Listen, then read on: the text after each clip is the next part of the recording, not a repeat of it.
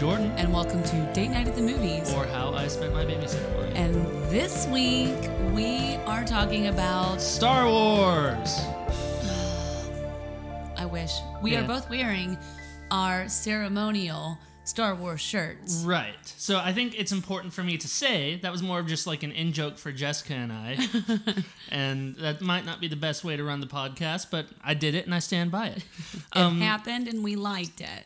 Since The Force Awakens, we have spent every Christmas day eating Chinese food and going to see Star Wars. Correct. And this year they messed it up by releasing Solo in May. So we were like, what are we going to do? And so the obvious answer was go see the Dick Cheney movie. Obviously. So this week we're talking Adam McKay's Vice. Yes. Real quick, wow. drink of the podcast. Big old tall glass of whiskey. Yeah, we both slammed a shot of whiskey after seeing this movie because this movie is not a comedy, it's a horror movie. Yes, and I, for one, am stressed out. Yeah. And we are recording this on Christmas Day. Yes, we are actually recording it in the middle of going to do another movie on Christmas Day. Because that's just how we like to spend Christmas Day. And obviously, we like working. Yeah. We figure a lot of people are working on Christmas Day, so we should too. And that sounds really douchey to say out loud. Yes, so we are working today, bringing you this podcast, which we're very excited to do, because we do see movies on Christmas. Mm-hmm. And the theater today was packed. Yeah, we were like front row.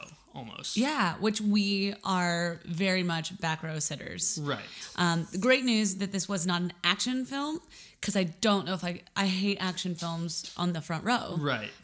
My brain and eyeballs can't handle it. We saw Fast 7 in the front row, and it was still a great theater going experience, but after a while we were just like, ugh. I think I closed my eyes through big chunks of it because my brain was like, I can't see it anymore. I can't put my arms down. Just be led through the story by the sounds of family. Right? Yeah. So a little bit of housekeeping as we go into talking about Vice. We've actually had some really quite fun movie-going experiences, and I think having another wonderful movie-going experience on top of that has really kind of built all of this up. Because we've kind of had some, we've been batting it real low. So we saw A Christmas Story on the big screen. Which was the first time either of us had ever just sat down and watched the movie. Because it's always on. Well, I have sat down and watched it, but on the big screen. Right. Yeah, I've never seen it on the big screen. But I know in my house, A Christmas Story was always just playing in the background. Because TBS would loop it for 24 hours. Mm-hmm. So it was the first time we got to do that, and it was a great movie-going experience. We almost did an episode just based on that. Right. I will say, however, it was a very singular experience of a film. We are both white, and we grew up in families that's how our Christmas went. And so it was very apparent looking around me, there wasn't a lot of families of color. So to me, it was really interesting experience as opposed to today. I mean, the theater was packed with a wide array of races and denominations, people celebrating Christmas, people not celebrating Christmas. So that was kind of a very big dichotomy to experience, and which was fun. But we did see A Christmas Story in a vintage theater. Yeah, it was the Franklin Theater in Franklin, Tennessee. We went back. We were staying with her parents, and we both grew up in the Franklin, Tennessee area. And we grew up, or at least I grew up, going to see movies at the Franklin Theater. Mm-hmm. And, it's been there for something like 50, 60 years, something like that. Something like that. And growing up, it was always the dingy theater. They shoved 4 theaters into this little area. They literally had speakers on the sides of the wall, and the screens were small and the seats were uncomfortable.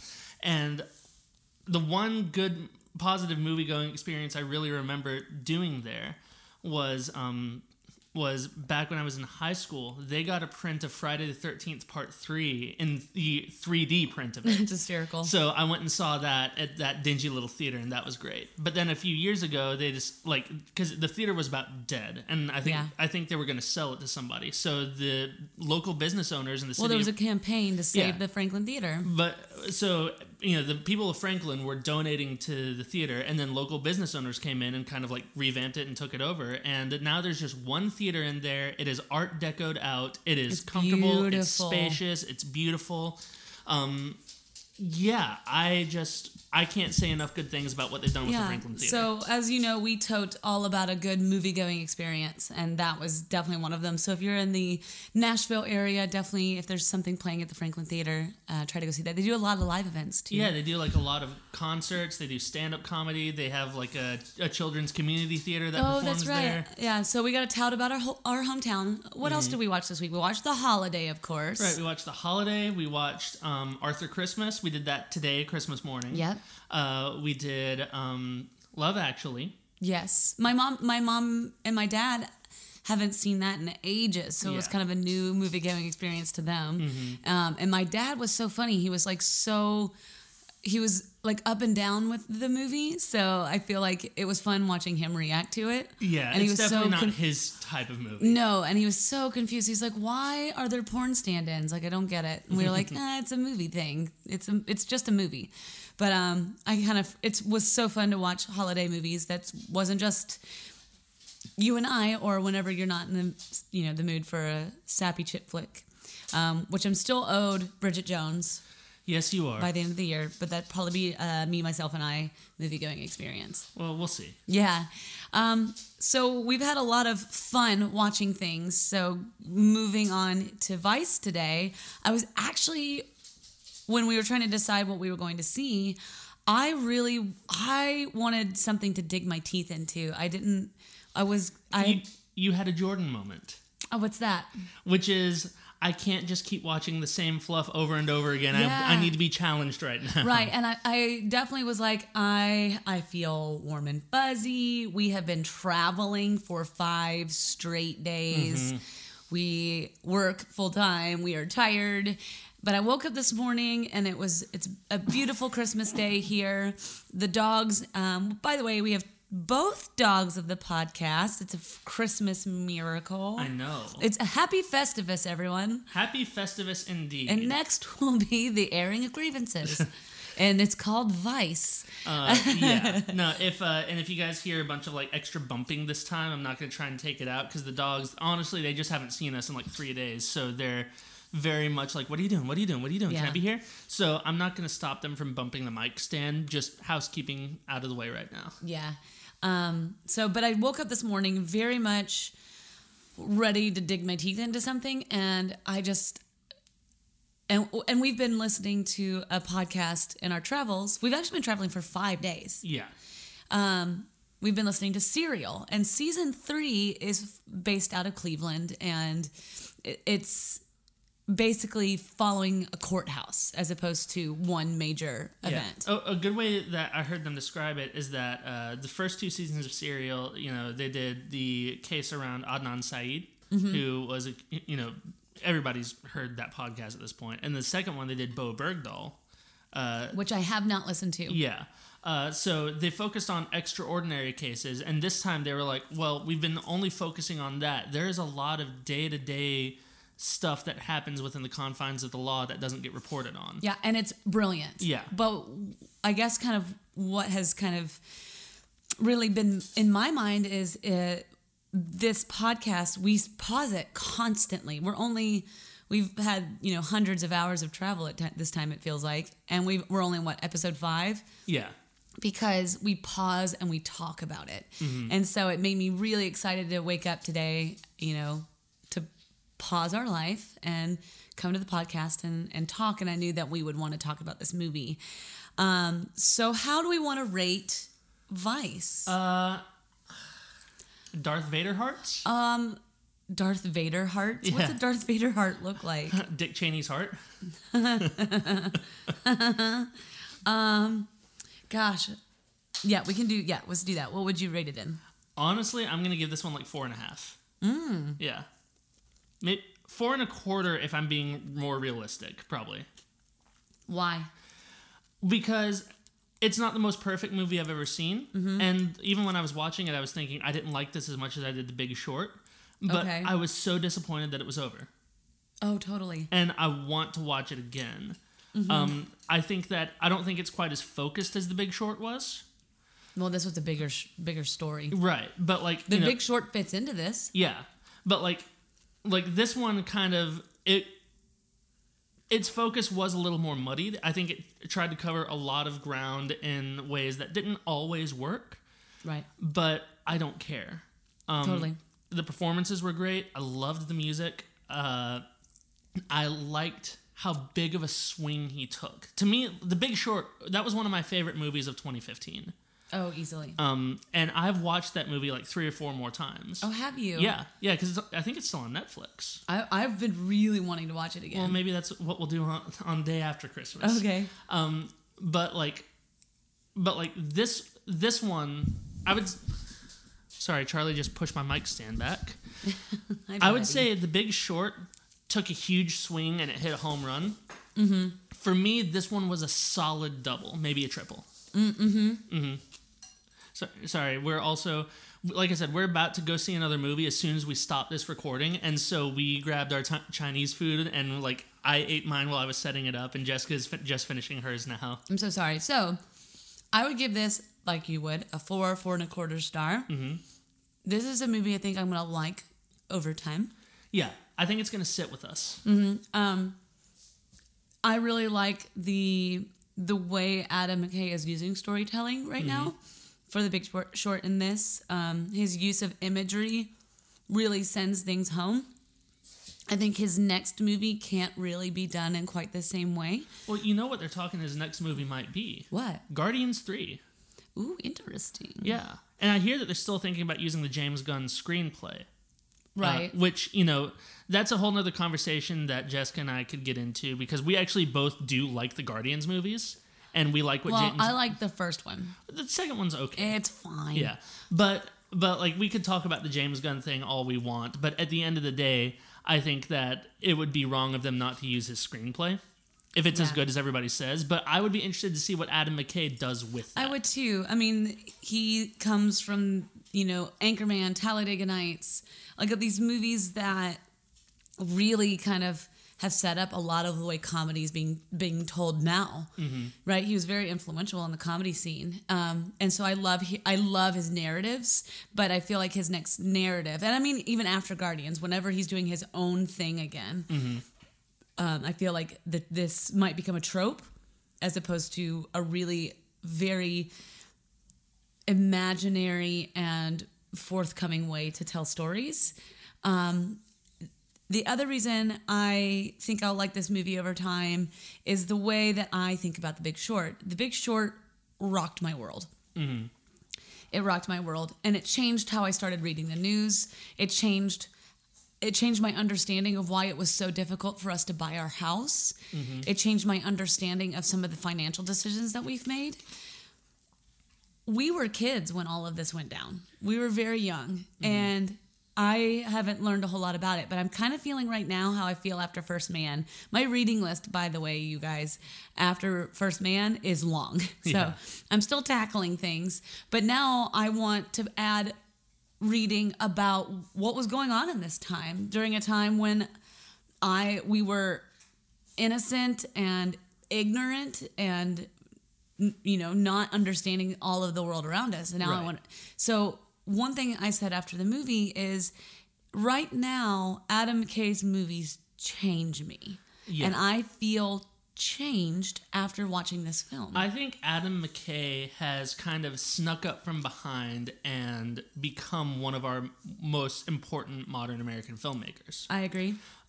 Maybe that's hyperbolic. Maybe that's a little overly dramatic. I think it's a little overdramatic. But that's genuinely the way I feel at this moment in time. Well, and the reason I also am not over here being like, you're going to regret saying that, I actually agree with you, because how many times does somebody that you know in a week says shake and bake?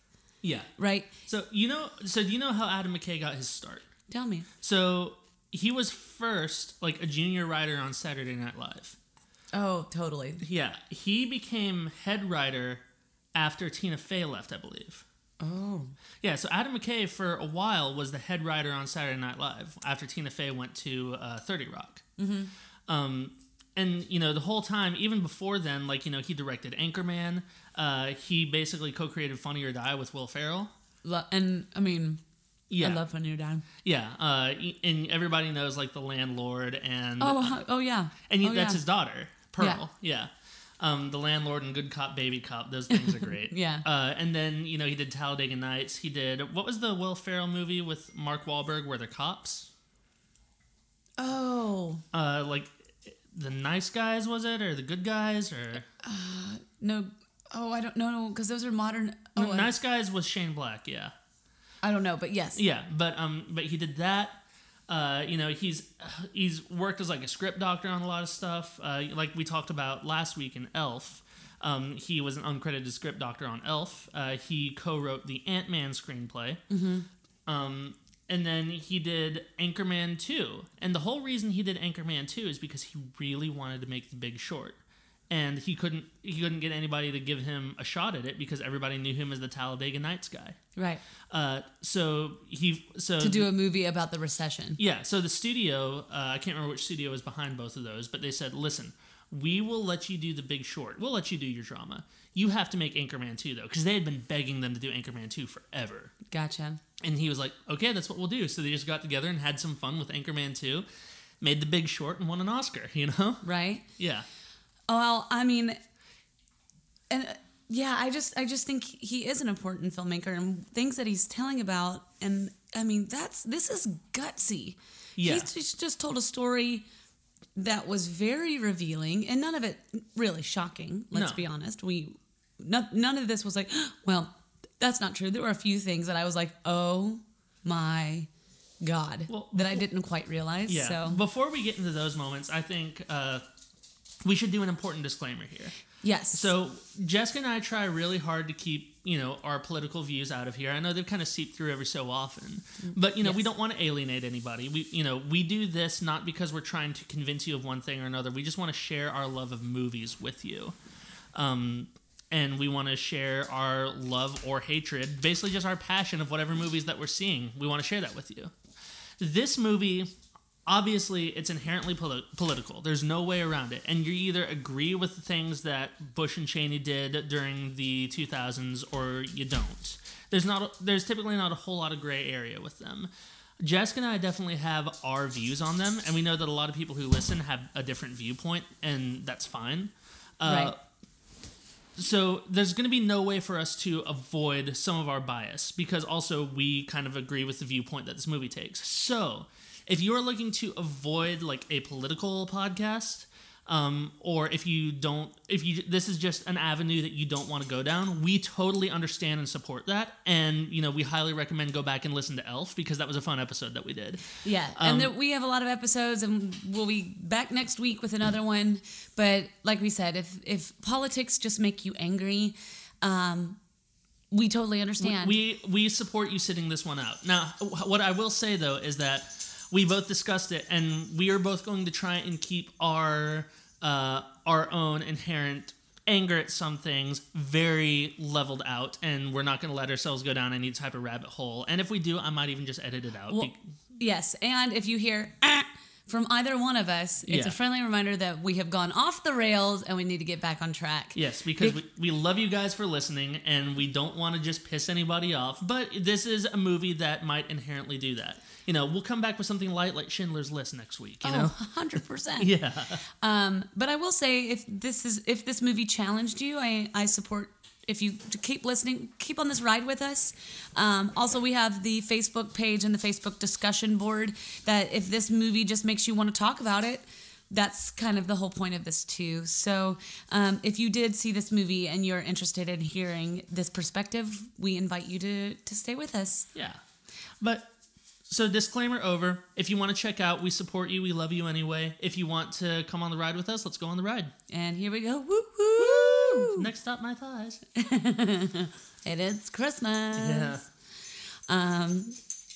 Gosh, okay, what to talk about? There's no spoilers in this movie. Yeah, here's the thing, is that the movie covers ground that we've been watching on the news for the last 15 years. So spoilers might be interspersed throughout here, but it's not really a movie that is driven by plot necessarily. Right. However, one thing I will say, we know we have listeners all around the world. And for all of you who are joining us today, what I will say is if you are very curious on why and how American politics are the way they are today, find a way to see this film. Yeah, this movie explains a lot of where we are in American politics right It now. explains to you Ronald Reagan all the way up to 45. Well, let's just put this, and they use this in the movie. A campaign slogan of Ronald Reagan's was "Make America Great Again," and I just leave that before you. Right. So I will say for our friends who are who listen to see if this is a movie they want to go see, I will say if you are in a different country, pause us and go watch it because we're going to make a lot more sense to you, I think. Yeah. So one criticism I had heard before going in here, and one of the most vocal places I'd heard it was I follow Lexi Alexander on Twitter. And if you don't, I highly recommend you do. Not only is she just a fantastic filmmaker, and it's really unfair that she never got a true shot in Hollywood after her Punisher movie. Yeah. But she's also, if you like to stay woke and you want your woke beliefs to be challenged, follow her. Because your eyes got really big every time you said woke. Well, I hate that word, but it's a good way to get the point across. No, but like there are a lot of things in there where I thought that I was feeling pretty progressive on things, and I listened to her say something. It's like, oh wow, I did not go deep at all. Right. So one thing I'd heard her say, because both Jessica and I were very excited about seeing this movie. Yes. And I remember hearing her say, who is this movie actually for? And she was just like, maybe one day we'll make a movie about Donald Trump and turn it into a comedy and not focus on anybody whose lives he's ruined. And I was just like, oh yeah, that does kind of put things into a little bit of perspective. So I was kind of guarded going into this movie. Okay. Because I didn't want to, I realized it's like, a lot of things I personally think the dogs are fighting right now, by the way. That's not something I personally think. That is something that's actually happening in the room. Again, we've been on the road for a long time, so we're having some family time. And so you were concerned. I was pretty guarded because it's like, oh yeah, well, there are things you can make things funny. Like Goodfellas isn't a comedy, but Goodfellas has some darkly comedic things in there, right? Well, yeah, but I mean, we were just listening to the Unspooled podcast about It's a Wonderful Life or Schindler's List about it being a comedy. Schindler's List. Yeah. And Paul Scheer and Amy Nicholson take the stance that Schindler's List is a comedy. Well, they don't say that, but they say that there's very comedic moments. No, they took the stance of almost like it was overly comedic, and I disagree. So I will say this movie being comedic makes it palatable. Well, that's just what I was about to say. So in the first 5 minutes, I was like, oh, they're not glossing over that at all. And it's not just talking about how has this affected white people? Like there is one particular scene in here where it's George W. Bush getting very nervous about addressing the country, about him starting to bomb Iraq. Yeah. And then the camera zooms down, he's tapping his foot nervously under his desk. And then it shifts over to a family in Iraq hiding under their dinner table because there are bombs going off all over the place. And the father is nervously tapping his foot in the same way. So within the first 5 minutes, you realize that this movie isn't glossing over things like that, and it isn't pulling any punches. Right. I actually didn't feel that it was overly comedic. To me, it wasn't nearly as comedic as The Big Short. No, not at all.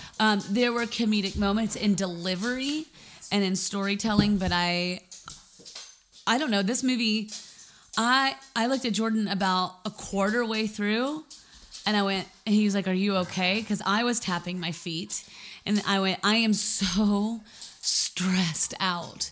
I was so stressed out. So to me, this movie wasn't glossy at all. No, it definitely drove home the consequences of these actions. But the trailer makes it seem like it's more of an overt comedy than it actually is. I agree. And But it has to, though. And you had brought that point up. yeah, I will say they have this metaphor of fishing, and I read a review. They were just basically like, it's basically using from the book Angler, that basically was using that from.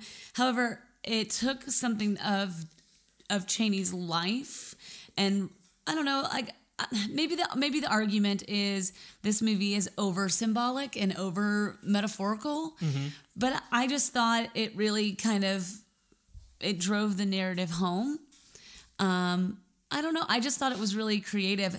And one of the in that same review was stating that you could see its twists and turns. For example, kind of in the middle of the movie, it takes a break, and like in a perfect world, if the movie had ended here, that was. Excuse me, that was brilliant. I thought it was brilliant too. And this reviewer said that was so obvious. Well, I mean, yeah, it was, and I even mentioned in there at one point. I was like, "Oh yeah, this is where most movies would end," and then like it starts doing like the overlays of how Dick Cheney could have chosen public life, instead he chose his daughter, and like how his wife writes all these novels and they raise award-winning golden retrievers, and then that's whenever I started to catch on the joke, and then they started rolling the credits, and I mean, I just thought it was brilliant. And you know what? Yeah, that's going to be the joke because it's 45 minutes in. Oh, it's 45 minutes in. Plus, it says that he stayed out of his career and whatnot. And I was like, wait, did I miss all of that? And then the credits roll, and it's just funny because there's a moment there's always a chance in all of our lives that if we had just made a different choice, would things have been better? And that's definitely a turning point. Like, they could have made those choices, and those choices that he continues to make, he is from what we understand, is estranged from the daughter that he fought for. In 2016, his other daughter betrayed her own sister to get elected in 2016, and they did horrible atrocities. But also something very poignant about this film, there's two moments that really hit really hard for me. One was seeing the Twin Towers go down on the big screen. Yeah. That was a lot. I remember watching that at school and wondering what was happening. On like little 12-inch monitors that we had in and the really top corner fuzzy. of the room. Yeah. And everyone was so scared. Yeah. And that was really poignant to me. And then to learn what was happening in the bunkers bothers me to no end.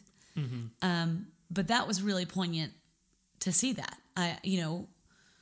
We've seen 9/11 movies at this point, but that was footage, and it wasn't a dramatization about that. It was about people's reaction to that. Yeah. And I thought Christian Bale's, we'll talk about Christian Bale because I think he was just we have to talk about all the performances separately, yeah. I think. The other thing that was really poignant to me, at the very end of the movie, they took this moment where Chaney addresses the fourth wall. The very, very end. Yeah, that's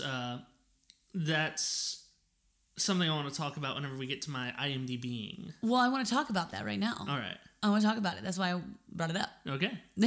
Well, no, I meant there was a point about that I wanted to bring up. It was really poignant because we have to have some sort of self-conviction to make choices. And I have no doubt that there was a point of we have to do something. And these people have to pay for what they did. However, it was not calculated risk, from what I am learning. Yeah. This was what their choices were, not actually calculated and made off of facts. But that, him addressing the fourth wall and really addressing us after having watched all these things, to say, I was an honor to be your servant. It was like, oh man, this is so complicated. Well, here are my thoughts on that. Because at first I was disappointed that they did that. I was really uncomfortable. the whole time. because I didn't want to let them to let him off the hook. But I don't think that's what that did. No, that's where I'm going. Oh, okay. I didn't want them to let him off the hook. So I was pretty uncomfortable with that, like you just said. And then it immediately went back in and started talking about 600,000 Iraqi citizens died. Right. You know, like 4,300, 4,400 U.S. soldiers died. And all these other things that happened. Halliburton's stock went up 500%. Right. So to me, that was almost like, okay, we're going to let Dick have his say. But here's what that actually means. Correct. You know? And I appreciate all the facts. I don't sometimes appreciate like blurbs at the end of movies, like say your piece in your film. The movie about Alan Turing that we love. Yeah. The Imitation Game. Love. Yeah. Love that movie. Mm-hmm. The end scroll ruins it. Well, I think the end scroll in the Imitation Game, because from a story perspective, it didn't need that, you know. No. And it said what it needed to say in the story. Yeah, and even commenting on the bigger picture of that, of how Alan Turing wasn't the only homosexual who was persecuted by the government, no matter what they did. Totally, but we got that. Yeah, we got that. And then they end up with a blurb that almost felt a little after school specially. Yeah. And maybe if they had just written that better, it would have been better. But like...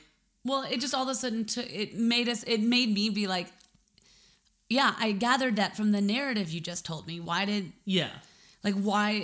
it also, for people... like some people in my family, they read that and they were just like, why'd you have to go and make it political? Where you could have or made it personal like that. Yeah. Where they felt bad enough. Because I've heard people say before that rolled, I can't believe that was done to people. Yeah. And then it's so blatantly stated. Yeah. Whenever you state it blatantly like that, people who might not already be on board or understanding. Yeah. But they had already felt that way because of the story itself. That immediately gave them an out to be like, well, I liked it before it got all political. Right. And so, but I appreciated the kind of the end scroll on this is because those are really harsh facts. And it was being poignant with that fourth wall break. Yeah. Everything about that, the blurbs before it, then his breaking the fourth wall, and then the blurbs after it, all served a singular purpose. Because, I mean, you know, the movie does portray not super complicated, because Cheney is, in this movie, in the context of this movie, Cheney is the bad guy. And... Well, I mean, even more so, he's the hero. He's the hero of his own tale. Yeah. But... And it definitely plays it that way. It plays it as he thinks he's doing the right thing all the time, even whenever he knows that he's breaking the law. But that it shows the wider ramifications of what it is he's doing. But even more so, so they're talking about Anthony Scalia. Mm-hmm. And so I've been watching a lot of documentaries on Netflix lately, and on Roe v. Wade, or Reversing Roe, they talk about people who study under Scalia's version of politics. Mm-hmm. Is his specific way of interpreting the Constitution. Yeah. Which is fascinating to me. Because it's I don't understand how it's not like a poem, right? Right. So what's fascinating to me about this too is they are looking at the law that benefits them. The version of the law, the poem that they read, they decided that that's what it meant to them and applied it. Well, and from a story perspective too, that is the moment in this movie where Cheney truly realizes his power. You know, the story arc of this movie is very similar to... Did you ever see W, the Oliver Stone movie? No. It's not great. Oh, okay. Josh Brolin plays Bush pretty great. And they have Richard Dreyfuss playing Dick Cheney. And they literally give him like a Darth Vader style speech in there at one point. And whenever I saw the movie, I was like, that's pretty ham-fisted. And then watching this one, I was like, oh, that's not as far off as I thought. But overall, the movie's not great. But it does start off with like George W. Bush being just like a royal screw-up. And then eventually kind of like falling backward, like failing upwards, essentially, you know? Yeah. And it was interesting to see the parallel of that with Cheney in this movie. Because Cheney started off as a guy who got kicked out of college for partying too much and kept getting arrested for DUIs and things like that. Was it? Well, I mean, his own wife was like, "I will leave you." Yeah. And then, so he just starts off as an intern for Donald Rumsfeld. Right, under the Nixon. Yeah. And then he starts, he's just Donald Rumsfeld's gopher. Yeah. And whenever he goes to visit Scalia to basically talk about his interpretation of presidential power. Well, and this is after Cheney has gotten his office. So he's not a gopher at this point. Well, he's still working for Rumsfeld. Yes, he just has his office in the White House. Right, but at that time I probably had like an actual title as opposed to intern. Right. But yeah, so that's the moment where he actually realizes his power. And I think it was it was the power of the office. Yeah. Not even Cheney's power in and of himself. It's because all of a sudden, shortly after that, he's chief of staff. He's got these really big jobs that put him directly in effect with the president, and with those relationships, he's working with the most powerful office. Well, but that's what I mean by recognizing his power, is that that's where he starts to realize, oh, I can be very powerful behind the scenes. It's not even just like trying to get closer to the office. It's that, oh, wow, I can manipulate this into what I want it to be. Right. And it was interesting, too, because you can tell that kind of then his goal is to become president. But you see throughout the movie, he's a terrible public speaker. Right.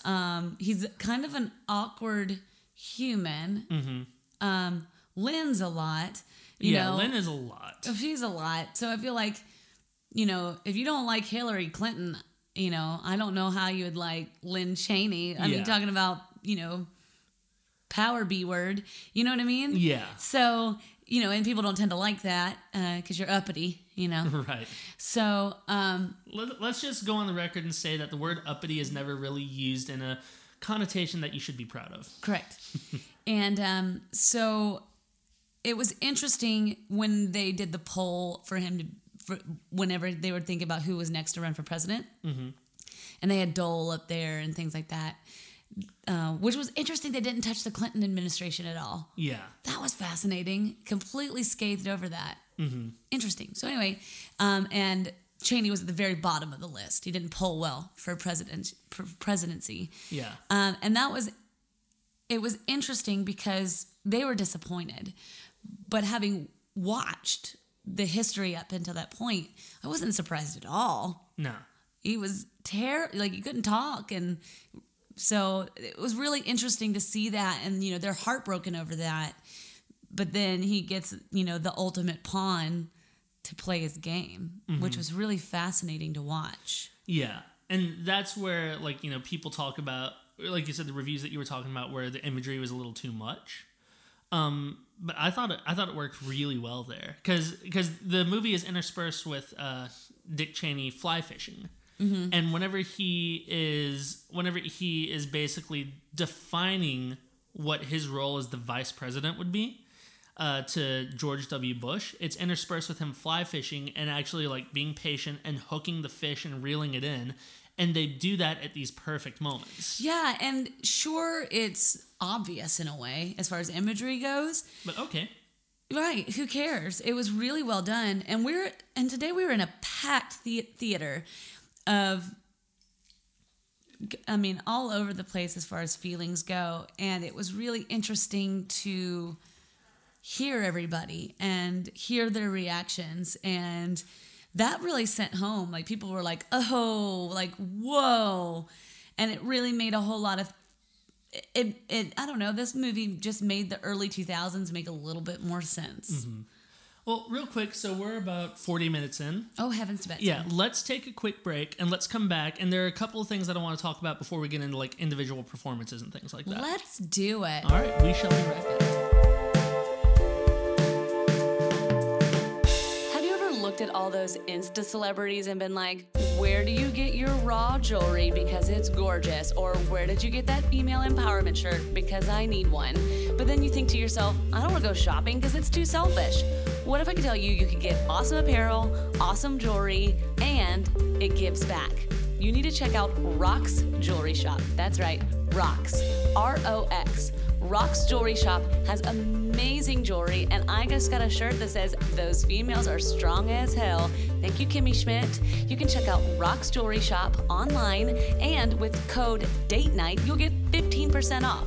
So head on over to Rox, R-O-X, jewelryshop.com, code Date Night for 15% off.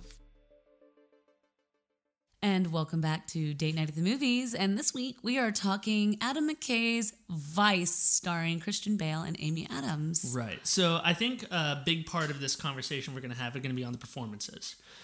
Totally agreed. There's something I want to touch on beforehand. Sure. So there are scenes in this movie where they are obviously saying something different for the audience than the characters in the room are hearing. Yes. Which I think is great. And those are some of the funniest parts in the movie. It's similar to, I recently watched this movie. It just came out on VOD and it's in some theaters. It's called The House That Jack Built. Okay. I can't really recommend this movie. No? Okay. It's a Lars von Trier movie. Are you familiar with a lot of Lars von Trier? No. All right. He did Dancer in the Dark. He did Dogville. He did Melancholia, Antichrist. Sure. Yeah. He very, very art house disturbing Danish filmmaker. Okay, I know who you're talking about. Yeah. I have not seen those films. Melancholia is actually pretty good. And it's actually one of his more palatable ones. Okay. But so I watched The House That Jack Built, and it's basically about a serial killer revisiting 5 specific moments that he feels defined him in his career as a serial killer. Oh, interesting. I've been obsessed with this movie since I first heard about it. Not because I thought it sounded like a fun movie to watch, but I just kept hearing things about it, and like, against my better judgment, I really wanted to see it. Okay. So you had to go to work a long day during a day off recently, and I was like, I'm going to sit down, I'm going to watch it by myself, because I did not think it was a movie you would want to see. Doesn't sound like something I want to see. And it's got some super disturbing parts in there. I'm not going to talk about them specifically, but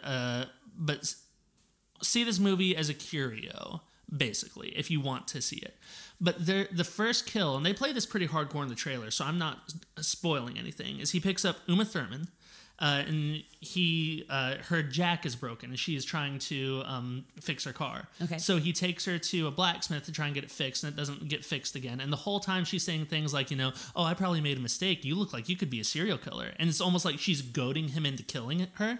And then eventually he takes the jack and smashes her in the face with it. And that's like his first kill. Woof. Yeah. But like the whole time she's like goading and goading and goading to where you're like, yeah, of course he's about to kill her, But I read an interview with Matt Dillon, who plays Jack. Okay. And he was talking to Lars von Trier, and after he watched it the first time, he's like, wait a minute.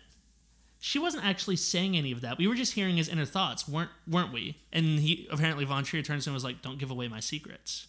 Okay. So I thought that was a clever way that they did that, because if you watch the movie, they intersperse between just her sitting there smiling at him, a real pretty Uma Thurman smile, and then it goes back to her just egging him on and just being like, yeah, you're about to die, Interesting. So I thought that was interesting. Now Lars von Trier comes with a lot of baggage in terms of misogyny and subject matter and things like that as well. Well, it sounds like it. Yeah, but that was just an interesting part of the movie. Totally. So how that relates to here is that whenever I saw these moments in Vice, it reminded me of that. So they talk about a part with the omnipotent narrator. He kind of acts as the Ryan Gosling role from The Big Short. Yes. And he kind of ends the way that Ryan Gosling did too.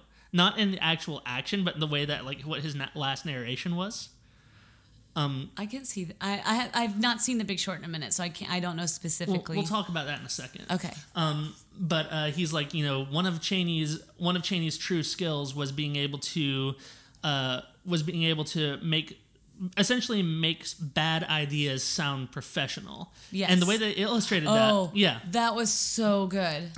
They illustrated that by not doing him actually saying a policy position or anything like that. He's like, what if we go out in the White House lawn and take our pants off, and we put clown wigs on our penises, and we just beat each other off in front of the American people. And they're all like, clown wigs, you say? Yeah. No, my favorite is they were like, it'll be like puppetry. And one guy goes, I like puppets. Yeah. And you're just like, and at first, your first thought is, oh, wow. And then it's, oh, brilliant. Yeah. Because like you can't think of anything more ridiculous on that. But in hindsight, I can't think of anything more ridiculous than going on to a war with no evidence on who did it. Mm-hmm. So there's that moment, and then there's the Shakespeare moment in there. Yes, and I believe it's like a dialogue. I believe it's Richard III. Mm-hmm. Basically, what happens is whenever Bush first floats to Cheney about being the vice president. Yeah, being the vice president. And Lynn's initially not on board with it. And she's like, well, what? Neither is Dick. And then she's like, well, what are you thinking? And then the narrator says something along the lines of, in a perfect movie, this would be a Shakespearean soliloquy. And then, like, they're in bed, and they do the scene from, you said it was Richard III, right? I'm pretty sure it's Richard III. I wasn't able to find, like, evidence, and I didn't have time to pull out my Arden. Yeah. So, I believe it is. And then they do that perfectly, and it's like, it's with the Shakespearean language, and, they start acting a little more in that vein, as opposed to the natural realism that they've had throughout the rest of the movie. And then it cuts to, like, their interpretation of it, which was just like, so are you in? Yeah, let's do it. So I thought it was very interesting the way that they handled those particular scenes. I just like what they did because it heightened it. And, for these people, this is a really big deal. To go from an absolute loser to have your own office, then all of a sudden you're like in some of the biggest offices that our government has as far as the White House and the Oval Office go. And Lynn also is such a fascinating character. She tells him at one point while he's being a total loser, you have to get it together because I could do all of this stuff, but I'm a woman and I can't. Mm-hmm. And man, it's also very clear that he does a lot of what he does for her.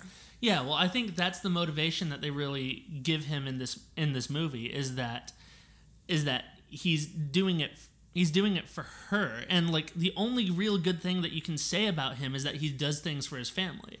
Like the moment where he's teaching his daughters how to fish, and like he's teaching them how to hook a worm, and then one of the daughters is like, "Is this bad? I don't want the worm to get hurt." And he's just like, "Oh, it's not good. It's not bad. It's fishing," and like that was just an interesting little moment to illustrate the fact of how Dick Cheney is who he is, but he's trying to make things easier for his daughters.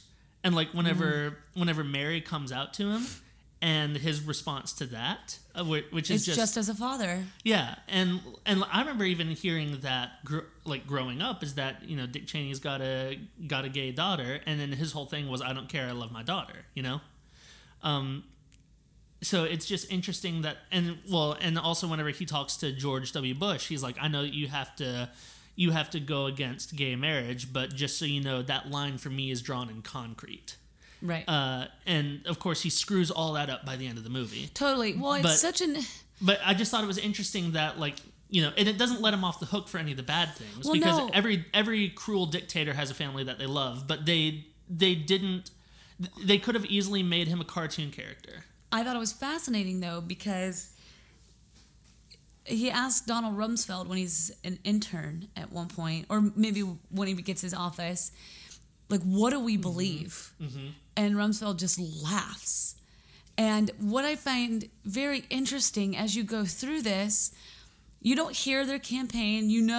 At this point with the Republican Party, when all of this is kind of taking place, some general things. We're, quote, pro-life. We are anti-gay marriage. We're this, we're that, right? We know those things. But you don't ever actually hear what they believe and what they stand for. And it's just these beliefs and actions that aren't grounded in something. And I think my reaction to a lot of that was watching the Condoleezza Rice character in the bunker during when 9/11 was happening. And W is like in the air somewhere, and Chaney's acting on his own accord. Yeah. And you watch the actress playing Condoleezza Rice, her face, that's how I felt the whole movie. Yeah. It was an utter disbelief and awe of what was happening. Yeah. It was, and they go back to that moment a lot in the movie. So I'm really glad they did, because I just identified with her in that moment, because that's how it felt throughout the movie. But it was fascinating for someone who, for Chaney, as he's depicted, we wonder, where do you stand? Where does this all come from? But it always goes back to his family. Mm-hmm.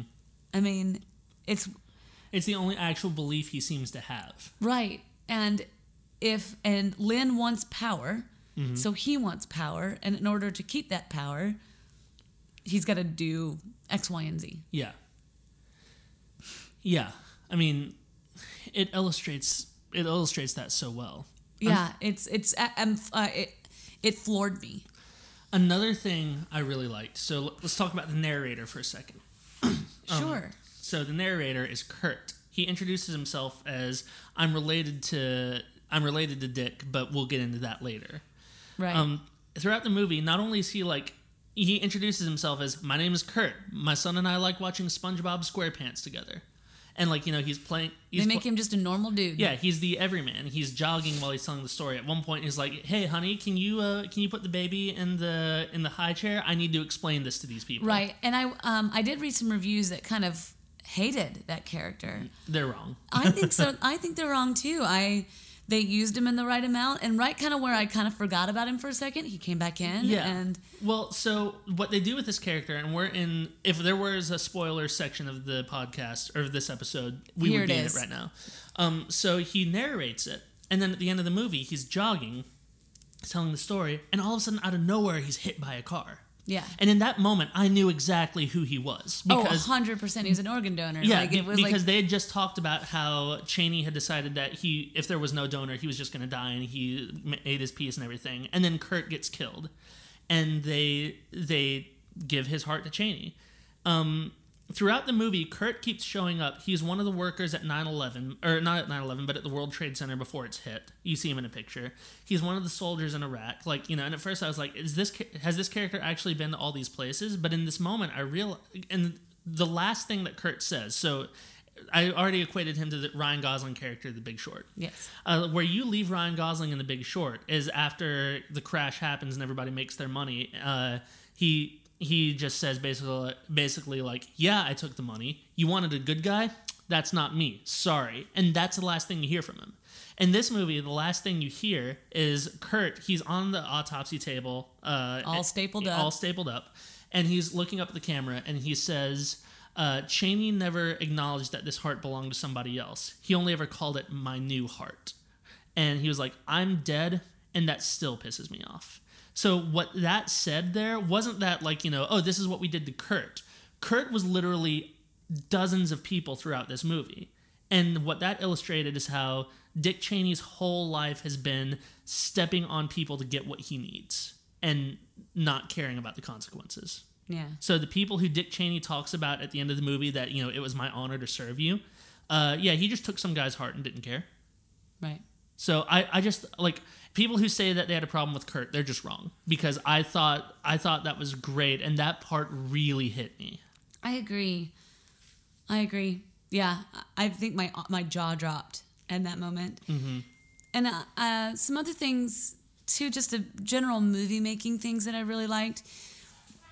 This covers a lot of time, so you have to have some sort of narrator to keep this movie cohesive, yeah, and pittering along. But they really show the essence of time through Lynn and Dick, and their wardrobe.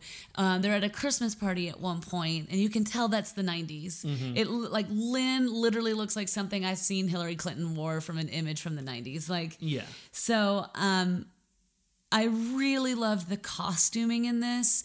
The makeup in this movie is stellar. Right. There's that point when they're like in bed together. I don't remember at one point what they were talking about, but I looked at Christian Bale's hands, and I was like, those aren't Christian Bale's hands.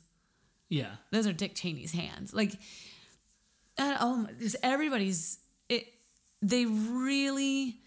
made you feel like it. I could feel the textures and the colors of this movie. When they were outside, like I just felt that this movie was very tactile in its images in general, but the makeup and the wardrobe were just phenomenal and really sold the narrative, but also just really kind of helped guide you along in the storytelling. Like it wasn't, all one tale, but also they made them look like they should look. Mm-hmm. Well, I think that's a great segue into talking about the characters and the actors. Okay, yeah. So Christian Bale in this movie. Oh my God. I mean, it's still Christian Bale. He's got the fangs, and he's got the slight lisp. And he tends to already talk without moving his. He doesn't move his teeth at all when he talks. It's almost like he moves his lips, but not his jaw. Yeah, it's bizarre. Mm-hmm. And I've not, again, we were quite young when this administration was in. So I don't have a lot of recollection. Also Dick Cheney wasn't very much in the public eye. Well, that's one thing they say at the very beginning of the movie is they talk about this is a true story. Well, as true as we can make it because he's one of the most famously secretive leaders in the world. But we tried our effing best. Yes. So, but gosh, I believed every moment of it. Mm-hmm. I mean, it's easy to talk about a physical transformation in a movie, and Christian Bale has always been known for that. Yeah. But like. Seriously, he that. Apparently, those weren't wigs. He actually shaved his head as the movie went on. Yes, he bleached his eyebrows. He actually put on 45 pounds. We're gonna have to get him an actual he's gonna start having heart attacks with those weight loss. Apparently, this is the first time he did it with the help of an actual nutritionist. Okay, because he was like, I'm getting older and I'm more concerned about coming back from this than I used to be. Totally. I would like to say that Christian Bale, you don't have to keep doing this because I'm worried about you. Yeah, I know, right? Yeah. But, I mean, I just thought he did so well in this movie. I did too. And it's beyond just the gaining 45 pounds. And honestly, he could have put a suit on. And the makeup, he still had makeup done. You know, that's not his skin tone. Well, so in American Hustle, he put on that much weight as well. But he was also shirtless a lot in American Hustle. Yeah. In this movie, he was never shirtless or anything. Never. So they could have gotten away with just. But if that's something that he needed to really feel like this person, and I read somewhere he worked his neck out a lot. Yeah. He exercised a lot to make his neck just naturally thicker. Okay. Yeah. One thing he did, so he was like, I know Adam McKay improvises a lot. So whenever I think they filmed this movie mostly in sequence, I'm not sure. Okay. But whenever they were filming a scene in a certain time period, he said it was like, I basically did as much research as I could to know what Cheney knew at that time, what policy positions he might have had. Whenever he had his first heart attack, how much he would have known that it was a heart attack. Well, Yeah. Sorry, I have something to add on to that. But yeah, keep going. And basically, Adam McKay said something like, Christian was more prepared than I was. And he was like, well, I had to be because I knew what you were about to do. Yeah. Well, and there's an interview on the television. Adam McKay, Christian Bale goes, hey, how do you want me to act these heart attacks? Is it like, is my chest hurt? Is it in my extremities? Do my fingers tingle? Apparently, and Adam McKay was like, holy crap, that's a great question. Yeah. And they used different ones at different times, which was really cool. Adam McKay had a heart attack. Yeah, well, and that was a piece of IMDb I was going to talk about. But yeah, Adam McKay had a heart attack, and he said that because he had those conversations with Christian Bale, he knew what was going on, and he knew how to react. Yeah, well, he said he felt his fingers tingle, and he went, ran upstairs, got 4 baby aspirin, chewed them up, and called 911. Yeah. I was like, that's amazing. Well, all right, so, and then a little bit of IMDbing on that one. Adam McKay technically has a cameo in this movie. Where? I can't point it out because I wasn't looking for it at the time. But there's a scene where it's some black and white footage of Dick Cheney's heart getting a stent put in there. during Adam McKay's heart attack, and whenever they went in there to do the corrective surgery, he had the camera crew go in there and take that footage. So Adam McKay technically has a cameo in this movie, getting a stent put in his heart. Wow. Mm-hmm. Oh, that's cool. Yeah. That's actually cool. That's amazing. I'm impressed. Yeah. Well, yeah, I found that. That's really interesting information. And also, it's just a really great bit of dramaturgy, and understanding when you go into a filmmaking process, just how much work goes into it. And, I show up to an audition and my side is covered in notes. Mm-hmm. And I think for the non-film industry people, we should say that it's not her actual side, like on her body. Her side is like her script that she goes in there with. Oh, yes. Yeah. And I just think it's this is all such a beautiful clarification, and you don't just go and make a movie. And truly good actors are still actors, right? Mm-hmm. They're, some people have to really get in the role, and if that's something, if gaining weight helps Christian Bale really feel these characters. But I guess in a way, knowing that Adam McKay does a lot of improv, it would behoove him to just really kind of start to live in that body. And yeah. I could understand that, because do you know how long it took him to shoot this movie? I don't off the top of my head. It seems like it would have been a long shooting process. Well, I know that Adam McKay's last movie was about 3 years ago. And he wrote this movie by himself. Wow. And it's not based off a book or anything. Wow.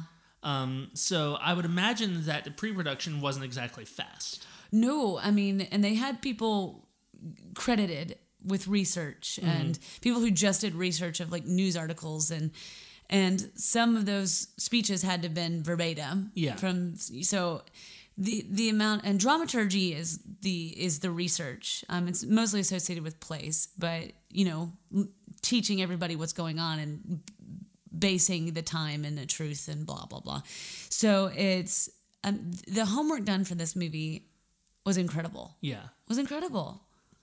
And granted, Adam McKay was an adult during this time, right? So that does help, mm-hmm. I think. Yeah, I don't think that you or I could have made this movie and had it be because it would have been 100% research for us. Because we were alive. Yeah, and we were young teenagers whenever Bush was elected, right? But we weren't watching the news every day.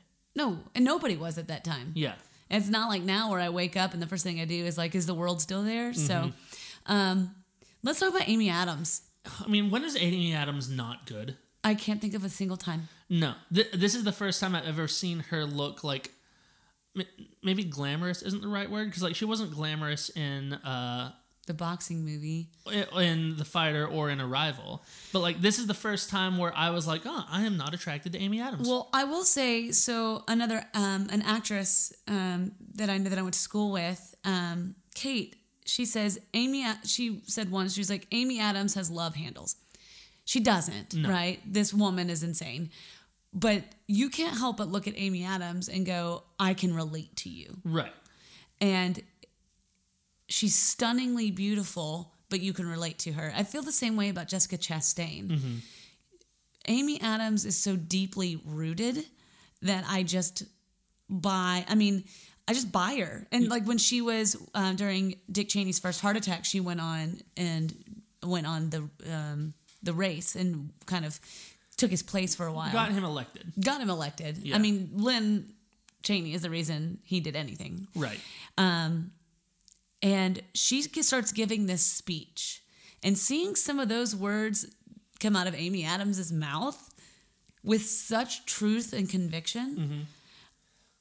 I was blown away. Well, apparently this is the first time Amy Adams actually stayed in character in between takes. Oh, did she? And apparently she would even get into in character political debates with Adam McKay.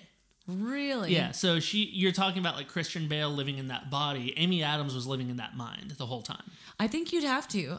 For myself, I couldn't disagree more with Lynn Cheney. Yeah. When she said out loud, the women in New York are burning their bras, but the women here in Wyoming, wear them. Yeah. And there was a bunch of women in kind of our section who went, oh my God. Yeah. And I highly doubt Amy Adams believes that in truth. I don't know where she stands in anything. I don't think that is something that I would hear out of her mouth. It's also not very loving, which a lot of things I've heard from her are so. So Yeah. not that I'm best friends with her, but I can see why she would need to. If that's somebody who's so far from who she is, I get that. Yeah.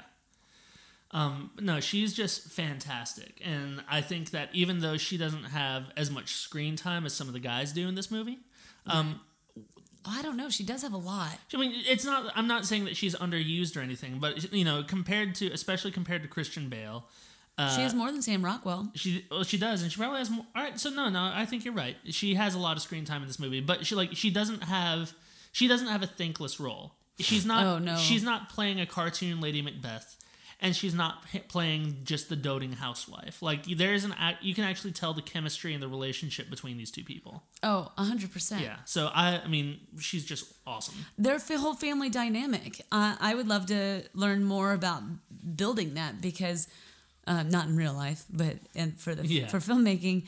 Thanks, Jess. I said it and I was like, that sounded really depressing. I'm just gonna sit here and have my feelings hurt. I wonder if some movies can teach me how to talk to my family.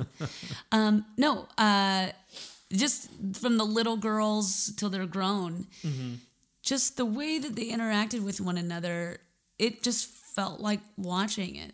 Yeah. It felt like almost documented. It just felt very real and rooted. And the chemistry between Christian Bale and Amy Adams was phenomenal. Yeah. Well, I mean, and even though we did not like American Hustle at all, they were really good together in that movie too. Yeah. The problem with American Hustle is a terrible story. Yeah. And the script was just atrocious. Yeah. The performances weren't the problem with American Hustle. No. Well, and because all the performances were in a different movie. Yeah. They were all it wasn't a single story. So that wasn't on them at all. Right. Anyway, I hope you enjoyed our Why We Hate American Hustle and it's not going to be the last time you hear that. That's one of those movies that comes up and we're just like, it's kind of like Man of Steel. It's like, man, that movie had so much potential and just squandered it all. Just stomped on it. All right. I don't think anybody else could have played Donald Rumsfeld other than Steve Carell. Well, and no, because his laugh was right. That was Steve Carell's laugh in a way. Yeah, well, because Steve Carell... Or at least his office laugh. Yeah. Steve Carell, again, have you ever seen him, even when he was just like Brick Tamlin in Anchorman? I love Brick Tamlin. Yeah, have you ever seen him not be good? No. And he kind of, just like I said about Adam McKay, how he kind of snuck his way into being a very important director and filmmaker, Steve Carell snuck his way into being one of the best American actors right now. I mean, we're really clamoring to see Welcome to Marwen. Yeah. Yeah, we'll probably try and do that during the holiday season. Yeah, we're trying. Yeah. There's so many good movies right now. We're working on it. We also have to, live and exist sometimes too. But the reason why I say that is not just because I'm pretty sure there were some facial prosthetics on him because he doesn't have that much of a double chin in real life. No, and they aged him. Yeah. They've made his cheeks more full. Because, he was just on Saturday Night Live, so he... Yeah, Steve Carell's a guy who stays in pretty good shape, Yes. But not only did he look like him, and did he sound like him, and did he have that perfect, weaselly smile as well? Oh, my gosh, yes. But if they would have gotten anybody else to play that, you would have been... you're not supposed to sympathize with Donald Rumsfeld in this movie, but you got to watch him and you have to be on board with him in the movie. And anybody else playing him, I think we would have just been like, gotta get this character off the screen. Well, yeah, because as soon as you see Donald Rumsfeld, you're just like... But Steve Carell, it's like, okay, I'm willing to see where you go with this because it's like, oh, there's a natural charisma and magnetism here. And honestly, that's way more magnetic than Donald Rumsfeld ever was. Yeah. Best thing that could have ever happened to Donald Rumsfeld is that Steve Carell played him in a movie, I know. I just pulled up his picture. It's really on point. Yeah. But no, I loved him in this movie. You already brought up a great time where where Chaney was like, "What do we believe?" and he just laughs in his face and shuts the door on his face. But there's that one moment where he gets scary, where Rumsfeld looks at Cheney. He's like, "Oh, by the way, your 2 DUIs came up in the record, and I buried them. Oh, thank you." He's like, "Thank you is what you say to your neighbor whenever she pulls you off for the first time. You owe me." And he just like that steely gaze. Yeah. I mean, this guy is no one to be effed with. I mean, geez. Yeah. Sam Rockwell as George W. Bush. I thought he did a pretty good job, but honestly, I thought that he was probably the least exciting. Well, they kind of set him up that way. Yeah. This was certainly a movie not about W. Right. Like, and I don't know if it's good or bad or ugly or... I don't know. It just is how it is, and maybe upon a second viewing... and I haven't seen Oliver Stone's W. You're not missing too much. No, it doesn't sound like it. So they really just play him off as a pawn, and I have a really hard time believing he was that dupeful. Well, but that is the thing that a lot of people say about W, is that a lot of the worst things about W came from Cheney and came from Rumsfeld. And this movie definitely takes that point. Whether or not you personally subscribe to that or not, the movie definitely takes that point of view. And maybe they overdid it a little bit just in terms of illustrating that point. But I mean, I see where they were coming from with it. Yeah. With that. And maybe that's the reason why he was the least exciting. But I think with Sam Rockwell just being like as... I wouldn't say that he's off the wall, but he is definitely willing to go places that a lot of other actors aren't. I mean, just think Green Mile. Yeah. I mean, a lot, and that was a very, very supporting role, and he's cray-cray. But if they, that's actually, I'm glad you said that, because that actually is a good example of what I'm saying, is that had they not reined that in, it could have easily been a performance like that. What could have been a caricature? Yeah, it could have been, you remember back in the early 2000s when the guys from South Park had that sitcom on Comedy Central, That's My Bush? No.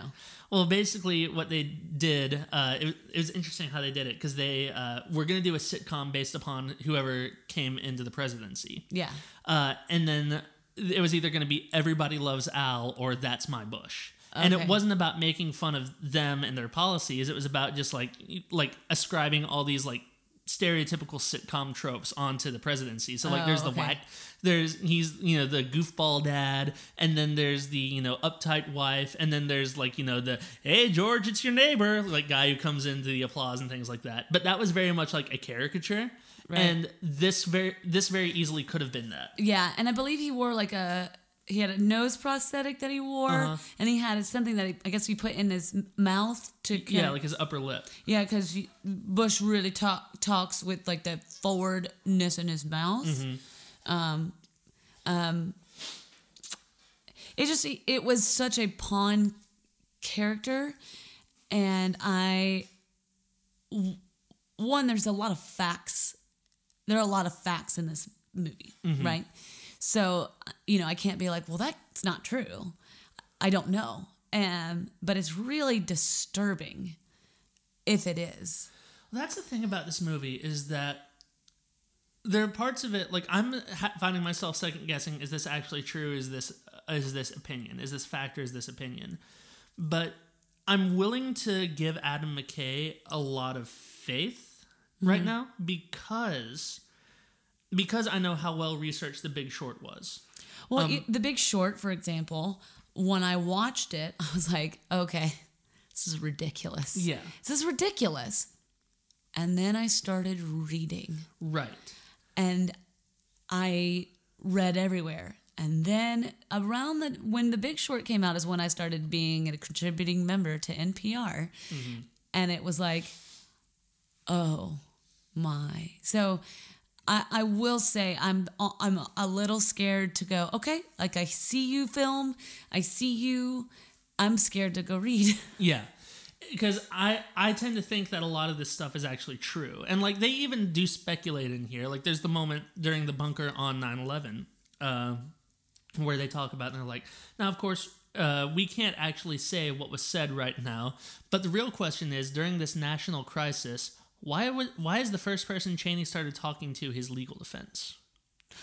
Why was the first person he talked to his legal defense? And why is there documentation of these decisions coming from the vice president? Right. While the president is in the air. Right. So that's where I'm willing to like give a lot of faith into Adam McKay right now. I agree. And he knows what's at stake. If this turns out to be false, granted, we know a lot of it isn't false. A lot of this has already come out as fact. Mm-hmm. There's a lot in this movie we already know very blatantly as fact.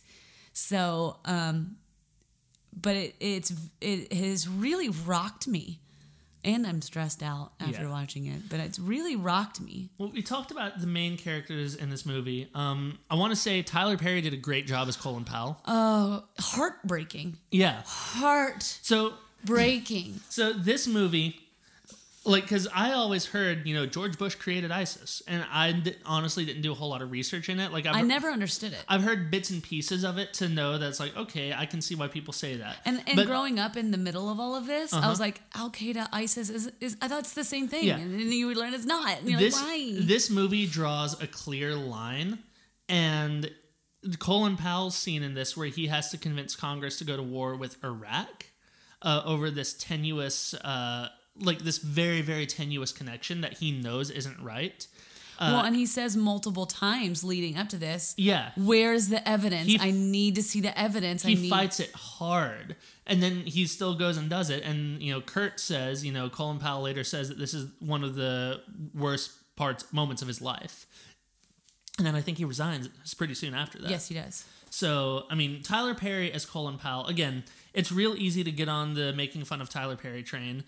Here in Atlanta, I love Tyler Perry because he genuinely revitalized this area, especially for filmmakers. And not only just like for giving filmmakers jobs, but that brings a lot of money into the state of Georgia and the city of Atlanta. Right. I mean, Tyler Perry, like him or hate him, he does what he says. Yeah, and he is a massive figure in the entertainment industry. Yes. But not only that... And he's a scary dude. He's literally got his own contract with SAG-AFTRA. Yeah.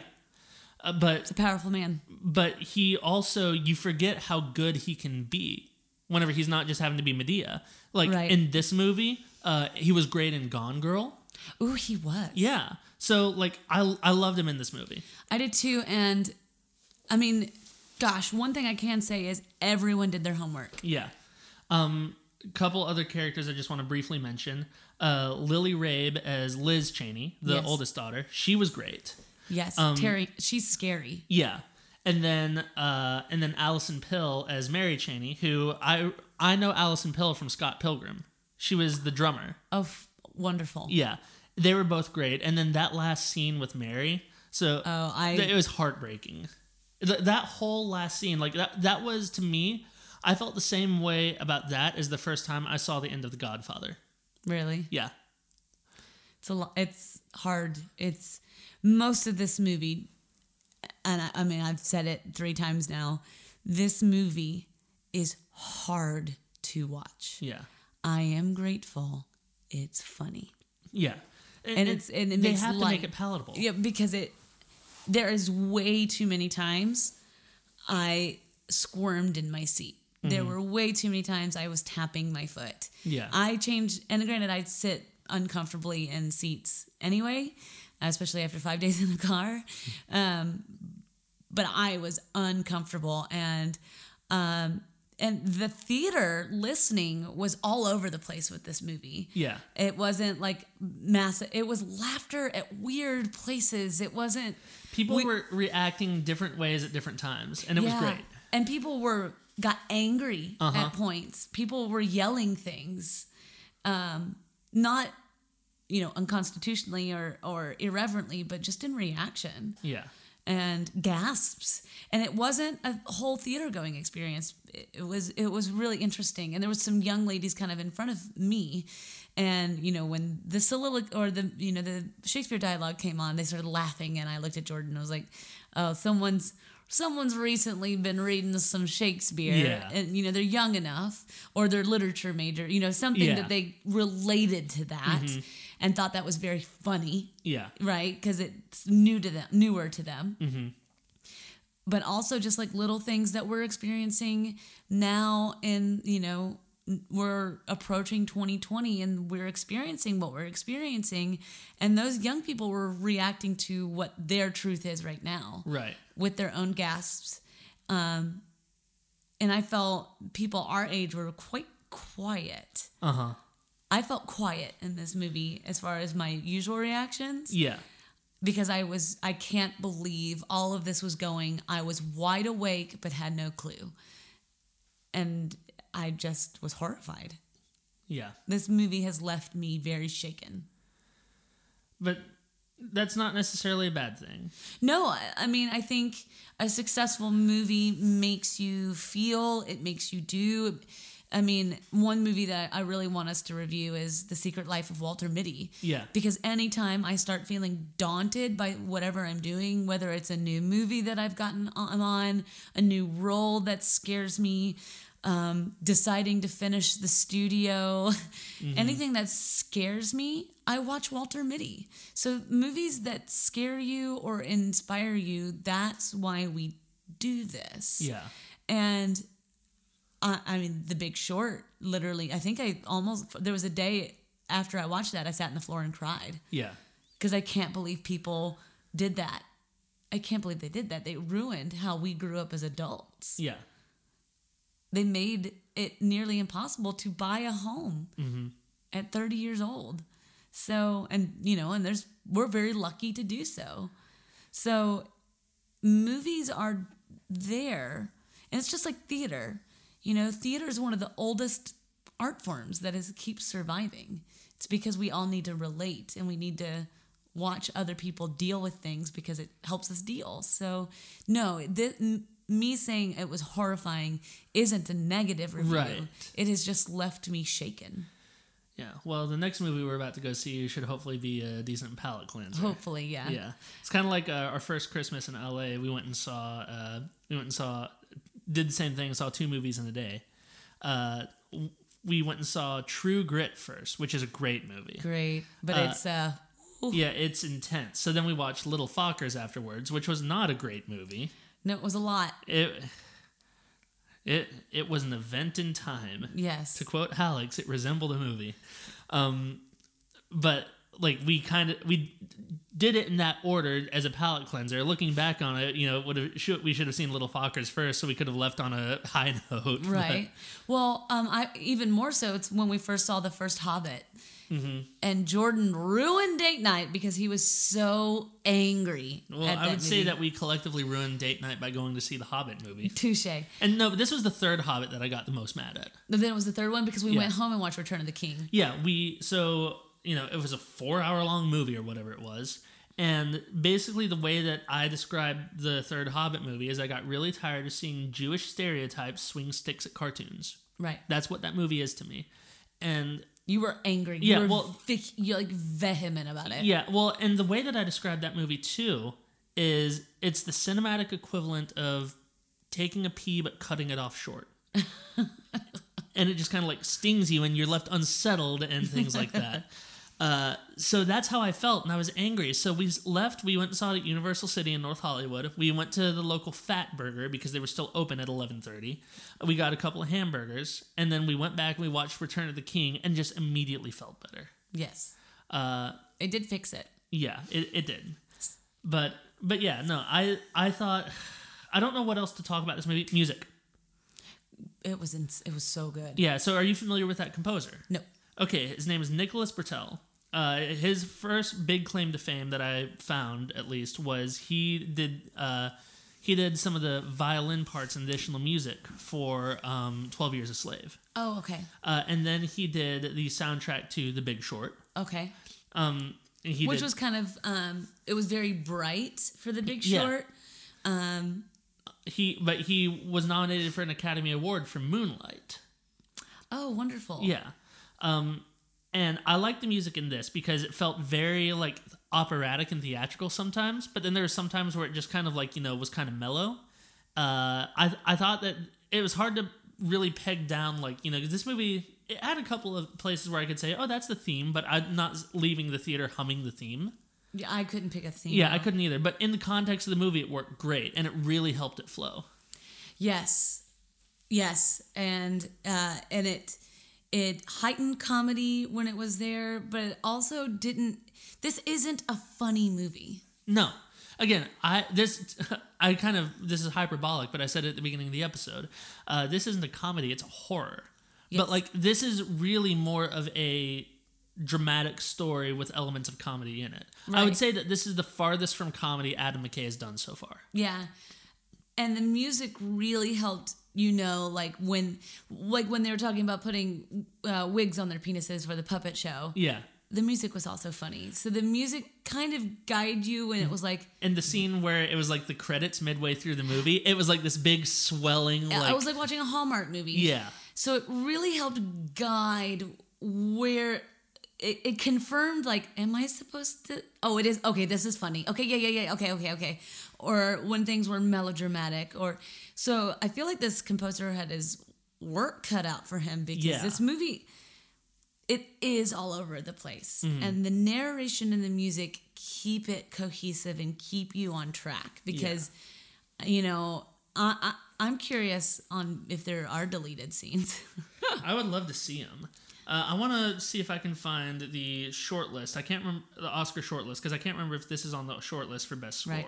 Which it is. It's award season. So I'm really excited. We're going to be getting our screeners in soon, so I'm excited for any movies maybe throughout the year that maybe we've missed. Yeah. Because it's award season. It is. So, all right. So, Nicholas Britell didn't make it to the short list for Best Original Score. Really? Yeah, and he's also. I can see that though because it's not. I don't know. You know how like when you listen to a score. If you buy it, right? Yeah. You can... It's has tone to it. This is a little... Like, there's parts where it was like operatic, very cliche in moments where it needed to be. I don't say that in a negative way. But it's a little all over the place. Yeah. I really liked it, though. I did, too. And I think it's an accomplished score. I can see why it's not getting a nod. Yeah. I don't think that's offensive. I just can understand where that's coming from. Yeah. All right. Oh, no, it is on the short list, actually. Oh, okay. Yeah. We changed our minds. The short list this is from the Academy's website themselves. Oh, okay. So this is the short list for original score. We have Annihilation.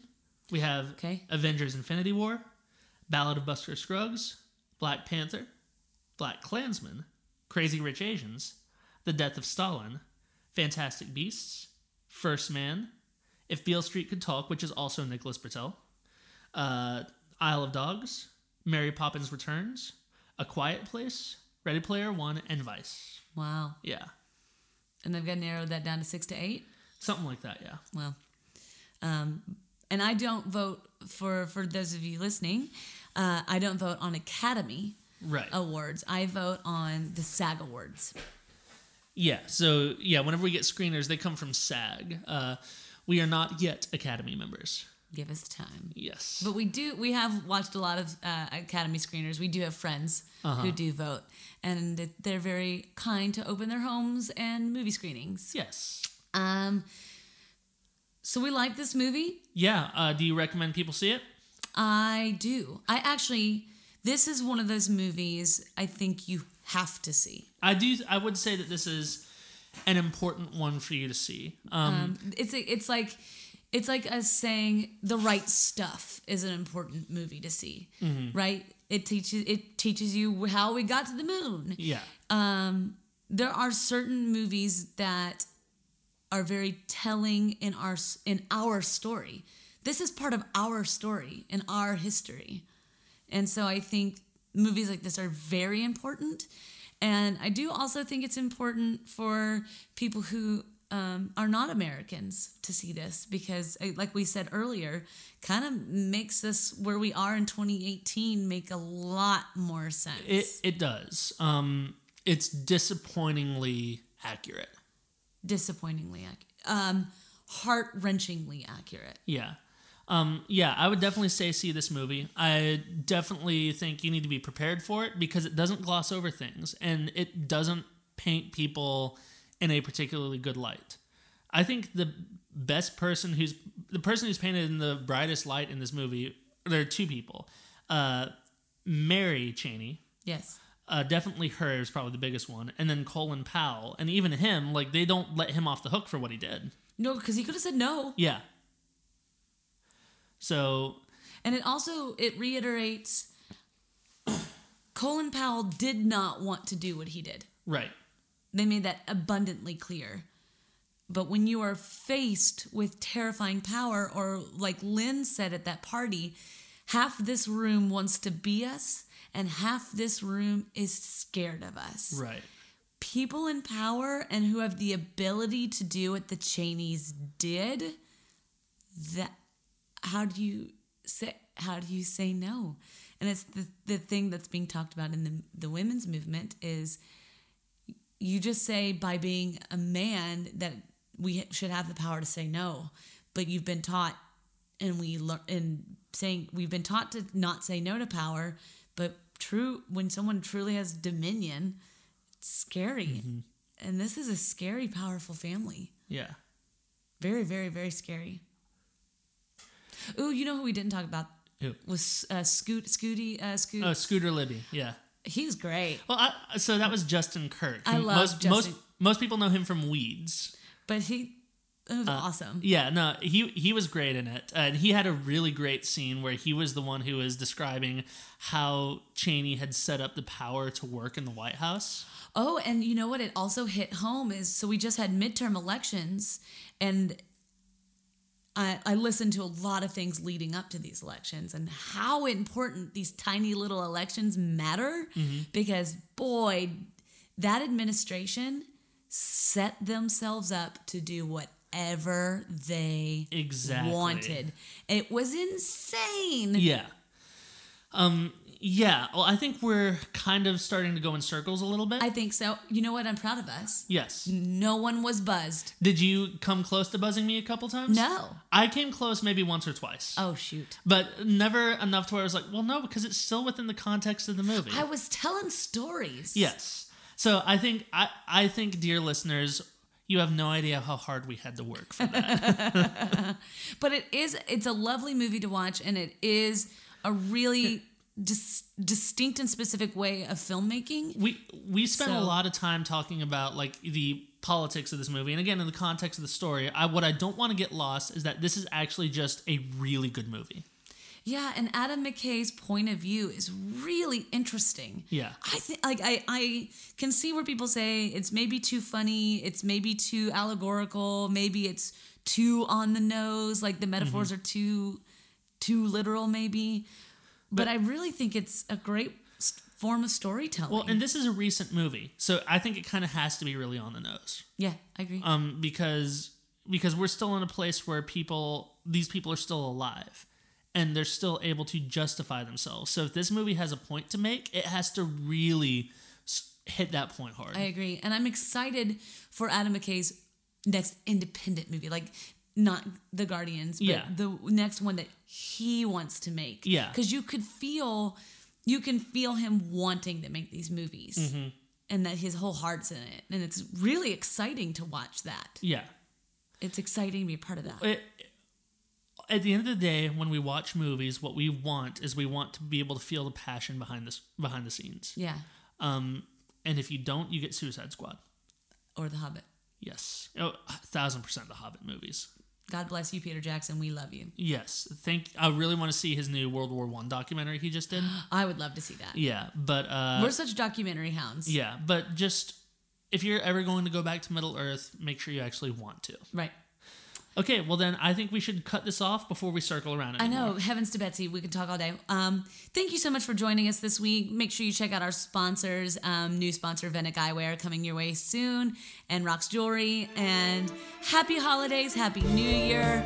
Thank you for joining us here at Date Night at the Movies. I'm Jess. I'm Jordan, and we will see you next week.